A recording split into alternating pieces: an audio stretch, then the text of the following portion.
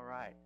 If you've got your Bibles, I hope you have your Bibles. If not, there should be some in the backs of the seats there. We're going to be in 1 Peter chapter 4, starting in verse 1 tonight. And we're going to be talking about this idea, like I said a minute ago, that if you say you are a disciple of Jesus, then we are called.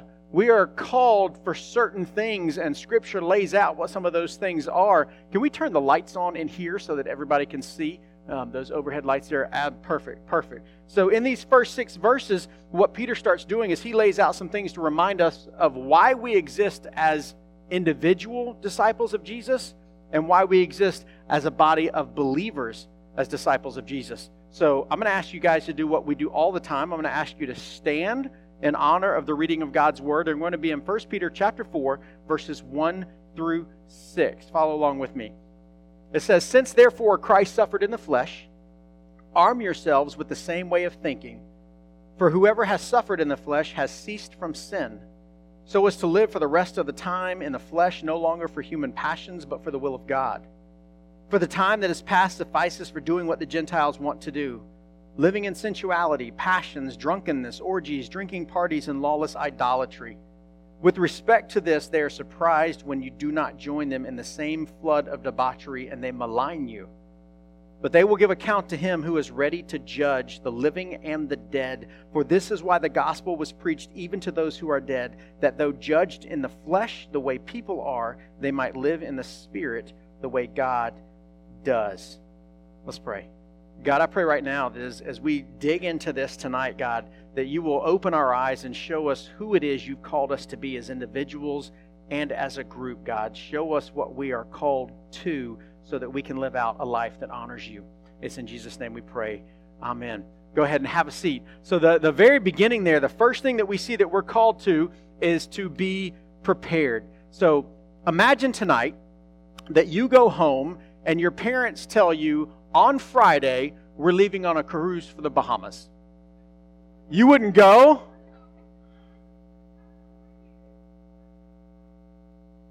But just leave her home and everybody else can go. How many of you would actually be excited about going on a cruise to the Bahamas? Okay. All right. So, what's that? Oh, they do. Like when you go on a cruise, the waiter will come to your table and say, you can have this meal or you can have this meal. And you can look at them and say, I want both.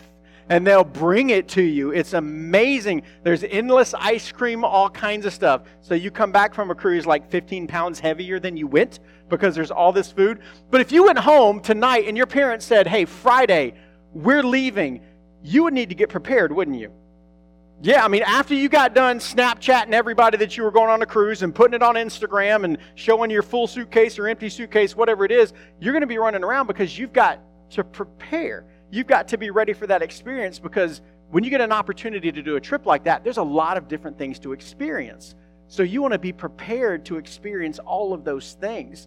And we get excitement so that we run around and we grab our clothes and our swimsuits and all of this different stuff because we want to be ready. And yet, sometimes as disciples of Jesus, there's certain things that God calls us to and to be ready for, and yet we don't prepare ourselves. And that's exactly what Peter's talking about tonight. He's saying as a disciple of Jesus, we've got to prepare ourselves. We've got to get ourselves ready for all of the things that God wants to do through us and wants to teach us as we draw closer to Him through His Word. And that's exactly what he's talking about here at the beginning of chapter 4. And what we're going to do is we're just going to walk through. We'll speed it up a little bit, but in verse 1, we're just going to slow down and look at what each part of that verse is talking about. Right there in 1 Peter 4:1, the very first 3 words says, "Then, since therefore Christ." Now, anytime we start like in the middle of a book or at the beginning of a chapter that's not the first chapter, we've got to remember that the writer has already been talking about some other things. So Peter, when he writes those first couple words there, "since therefore Christ," he's talking about this idea that everything that you do, if you profess Jesus as Lord of your life, which, by the way, He is Lord of your life, even if you've not acknowledged it, Jesus is Lord, period, because Scripture tells us one day every knee will bow, every tongue will confess. It says that if you actually profess that, though, and you know that Jesus has forgiven you of your sins, then what you do and who you are falls under those first three words.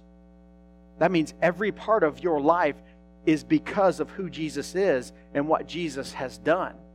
And then he goes on there in verse 1, he continues, since therefore Christ suffered in the flesh. This is where Peter is echoing what he just finished writing in chapter 3.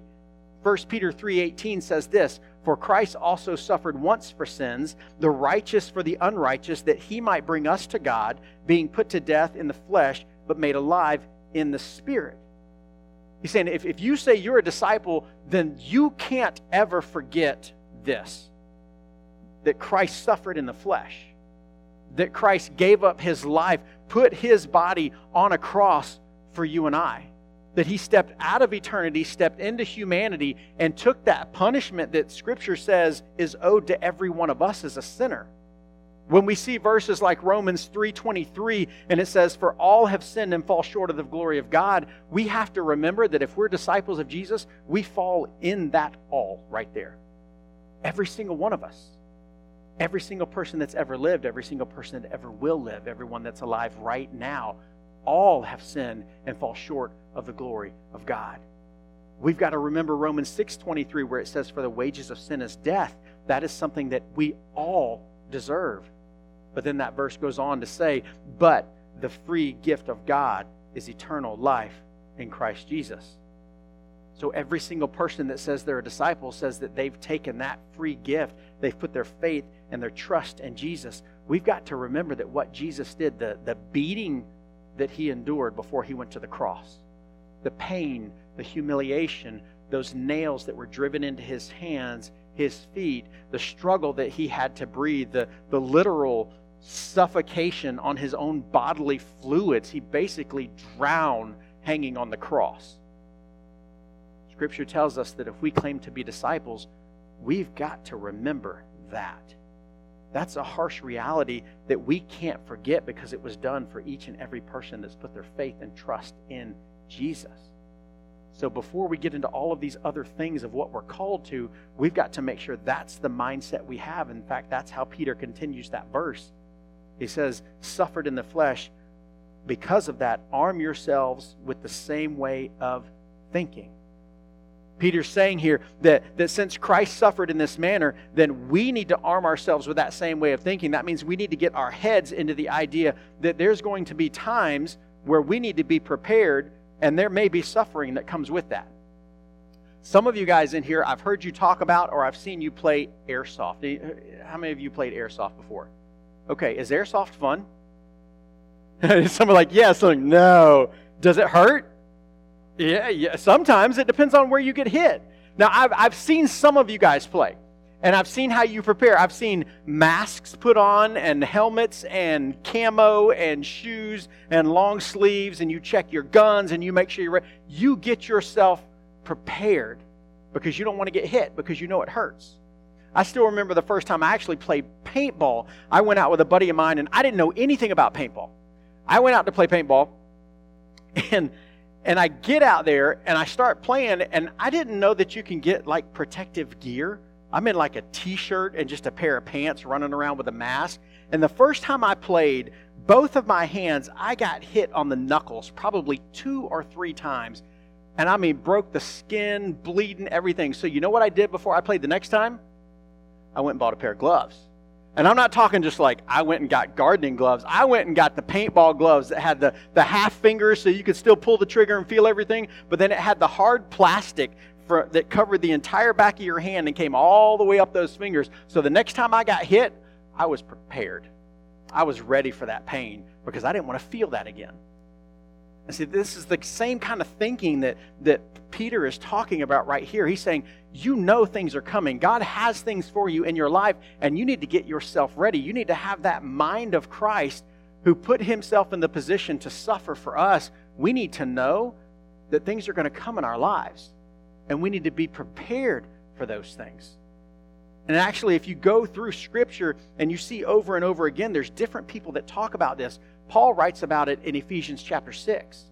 He talks about putting on the full armor of God, preparing yourself because you're in a spiritual battle every single day.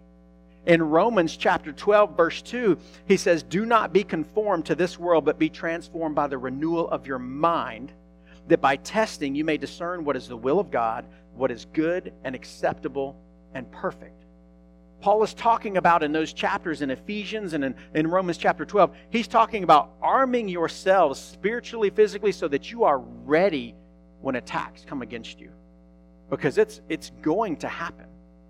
We live in a world every single day that tells you how you should live, and most of those ways it tells you how you should live are not ways that honor God. It'll tell you, the world will tell you, different people will tell you how you should believe. They'll tell you what God is and who God is and how God is supposed to interact with you, and yet not once do they ever look at God's Word to know the answers to those questions. That's why you and I, if we claim to be disciples of Jesus Christ, we've got to be prepared and we've got to arm ourselves the way that Scripture tells us to arm ourselves. And then Peter continues in verse 1. We'll finish that one out. It says, "For whoever has suffered in the flesh has ceased from sin." So as a follower of Christ, are we supposed to experience suffering? We will. Every single one of us will.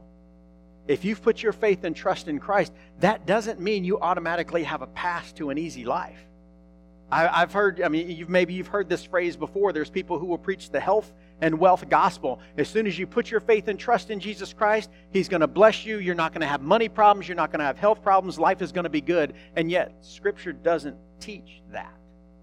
When you look at Scripture, you see time and time again that the people who followed Christ or followed God in the Old Testament, they still suffered. They still had problems in their life. And they still battled with sin on a daily basis. There are some people who will take this verse that says, "For whoever has suffered in the flesh has ceased from sin." There are some that believe that if you suffer enough for your faith, there comes a point in your walk with Christ that sin is no longer a problem for you. That temptation is not an issue in your life, that you will no longer sin. You'll be perfected right here, right now in this body. And yet Scripture tells us that we will never have that ability or that experience until we're standing before God. In fact, you look at somebody like Paul. Paul suffered for Christ, didn't he? Paul suffered for his belief. If you read the account of Paul, you see things where Paul was shipwrecked, and Paul was beaten, and Paul was stoned with rocks, and Paul was imprisoned, and Paul was bitten by a snake. And he did all of these things while he was preaching the gospel and telling people about Jesus. But he still struggled with sin. He was never free from it. That's why he writes in Romans chapter 7, verse 21, he says, "I find it to be a law that when I want to do right, evil lies close at hand. For I delight in the law of God in my inner being, but I see in my members another law waging war against the law of my mind and making me captive to the law of sin that dwells in my members. Wretched man that I am, who will deliver me from this body of death? Thanks be to God through Jesus Christ our Lord. So then I myself serve the law of God with my mind, but with my flesh I serve the law of sin." Paul was a man that pursued Christ, and yet Paul still wrestled with sin on a daily basis. So the people that would tell you, hey, that verse means that one day you'll stop sinning, the only day that you're going to stop sinning is the day that you stop breathing. And we've got to make sure we understand that. That's why it's so important that we've got to press into Christ every single moment of every single day. He has got to be the focus of our lives. And then Paul goes on to elaborate what we're called to be. We're called to be prepared, but he also says here we're called to be different. Your life as a believer should look different than the people who don't profess Jesus Christ as their Lord and Savior. Look at what he writes in 1 Peter 4, verse 2. He says, "So as to live for the rest of the time in the flesh, no longer for human passions, but for the will of God." What he's saying right there is when you ask God for forgiveness of your sins, you enter into a new life. And you have the opportunity now to pursue God's will for your life. And it is better than anything you could ever come up with. Trust me. But he's talking about how some people still follow those human passions. And what he's talking about there are all of those things that are pleasing to our flesh, our bodies. Not our mindset on Christ, but what satisfies us right here, right now, in the moment. And not all of those are bad things. Some of those things God has designed to be good for humans to experience. What happens is we take those good things out of the context that God created them for. And when we do that, those things have been misused and we use them for our temporary gratification right here, right now, instead of a way to honor and grow closer to God. That's what he's talking about when he says that phrase, flesh no longer for human passions, but for the will of God. And he goes on to explain some of those human passions that he's talking about in verse 3. Look at what he says there. For the time that is past suffices for doing what the Gentiles want to do. Living in sensuality, passions, drunkenness, orgies, drinking parties, and lawless idolatry. Now that's an important verse for us for several reasons. First of all, it reminds us who Peter's writing to. We didn't start here when we started looking at this passage here, but if you go back and you look at verse 1 of chapter 1, Peter tells you he's writing to exiles in the dispersion in Pontus, Galatia, Cappadocia, Asia, and Bithynia. Now, if you're not sure what that means, that they're exiles of the dispersion, when Jesus was crucified, government started coming after believers trying to stomp out Christianity. And in doing so, what they actually did is they scattered the Christians. So they actually had the opposite effect. They wanted to go after the Christians and scatter them and disperse them and make sure they couldn't share Christ anymore. But by doing what they did, those Christians that scattered began to share the gospel of Jesus. And those Christians began to introduce other people to Christ, and more people believed. So when Peter's writing here, he's writing to some of those believers that were scattered during that time. But the places he named, those aren't traditionally Jewish places. So the people he's writing to that are reading this the most are people who have been introduced to Christ, but they're not of the Jewish nationality. Which means the lifestyle they've grown up in has not been one of a religious structure that told them to act in a certain way. And he's telling them now, hey, if you profess Christ now, the way that you used to live, the things that you used to think were okay, those things don't honor God. In fact, those things do the exact opposite. And the same thing holds true for us today. Because let's be real, our world hasn't changed a whole lot since the first century. A lot of the stuff that he names here and a lot of stuff that isn't named here was happening then. It still happens today. We've just gotten better about hiding some of it and more bold about putting some of it out in the open. It's the same struggles that we have. Those actions listed here in verse 3, they're nothing new to us. But as disciples of Jesus, if you put your faith and trust in Christ, those things should not define who you are. You should not be known by those things that don't honor God, because we're called to represent Jesus Christ in everything that we do. And we're called to be witnesses to those people who don't know Him. And in doing that, we have to make sure we don't get pulled into those things. I had friends in high school that would go to the parties every single weekend. They'd wear their Jesus t-shirt, and they're going to go and they're going to be a witness, and they're going to tell everybody about Christ. I can't name you one of those friends who didn't slip into doing what everybody else was doing that didn't honor Christ. I heard a phrase this week and heard it repeated several times. I think Mr. Corey is the one that said it. Said, don't set yourself on fire to keep your friends warm? Don't fall into the junk that they're doing that doesn't honor God because you're trying to reach them. You've got to make sure you try to reach them, but you keep yourself apart from the things that they're participating in that don't honor God. Because our lives are supposed to look different. And when you look at this, he goes on in verse 4 and he helps us understand this a little bit more. He says, with respect to this, with respect to these things in verse 3, they're surprised when you do not join them in the same flood of debauchery, and they malign you.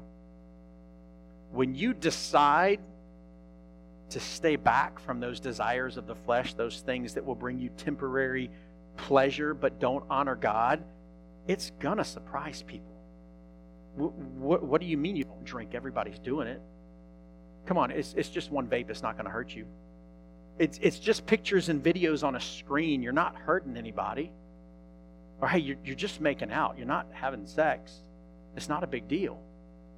People aren't going to understand if you say, hey, I'm not going to do those things that don't honor God. They're going to look at you and they're going to question you and they're going to want to know why you don't do those things. But when you make a commitment to follow God with your life, you choose to abstain and to step back from some of those things or all of those things that the rest of the world tells you is all right. And when you do that, those people that don't know Jesus, they're not going to get it. They're not going to understand why you want to live a life that looks different. In fact, he tells us right there, that's normal to them, but they're going to malign you. They're going to make fun of you. They're going to hate you.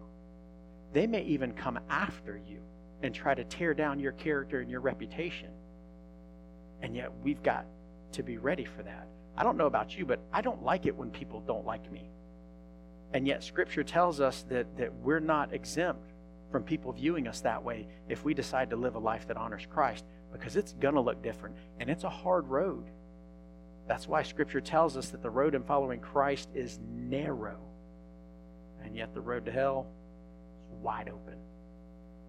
See, we're called to some hard things as disciples of Jesus, but we've got to make sure that we want to live a life that honors Him, because when you do that, you get to do exactly what we talked about for those of you who went to camp last week. You get to shine a light in the darkness. You get to be the light of Christ in a world that does not know who He is. In fact, in John chapter 3, verse 19, it says this, "And this is the judgment. The light has come into the world, and the people loved the darkness rather than the light, because their works were evil. For everyone who does wicked things hates the light and does not come to the light, lest his works should be exposed." If you are not following Christ, you are walking in darkness. And those who are walking in darkness do not like the light. In fact, it says there that they hate it because they don't want their sins, they don't want those things exposed. So I'm just warning you now. You need to know that if you decide to live a life that honors God, it's going to cost you. It's going to cost you friends. It may cost you your reputation. It may one day cost you job opportunities. It may cost you relationships. Following Christ is not easy. And yet, when you decide to follow Christ, it is the most incredible thing you will ever do. And if you will pursue Him on a daily basis, it is worth every single second of your time. And one other thing we see in this verse, and I want you to pick up on this, it says right there, with respect to this, they are surprised when you do not join them. The opposite of that is true as well.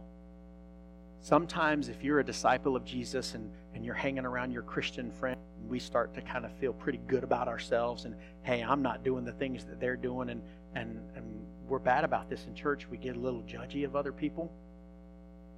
And then we're shocked when people who don't know Jesus live a life like they don't know Jesus.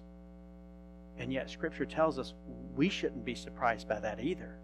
If they're surprised by your choice to follow Christ, you shouldn't be surprised by the fact that they don't follow Christ, so that's what their life looks like. That's why we're called to share Jesus with people. In fact, that's the very next point. We're not there yet, but I'm going to go ahead and tell you, we are called to share the gospel with people. That's the whole point, so that other people stumbling around in darkness can know who the light is. The light of Jesus can shine into their life. They can put their faith and trust in Him, and now you have the opportunity to disciple somebody else the way that you have been discipled to follow Christ.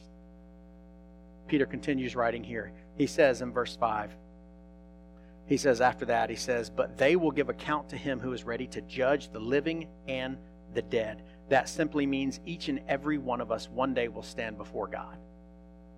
And Scripture says that we're going to give an account for our life, and it's God is the one that judges us. And we need to remember that each and every day, that God is the one that we answer to. Not the people that are giving you a hard time because you follow Christ. Not the people that are questioning you and wanting to know why in the world you would choose to live your life the way that you do. The only person we have to answer to is God. And if we are living a life that honors Him, everybody else will be taken care of. Then he goes on here in this last verse. He says we are called to share the gospel. 1 Peter 4:6. "For this is why the gospel was preached even to those who are dead, that though judged in the flesh the way people are, they might live in the spirit the way God does." This is why we're here tonight. This is why we have church on Sunday. This is why we go out and serve in our community. This is why we go out on trips and serve in different countries.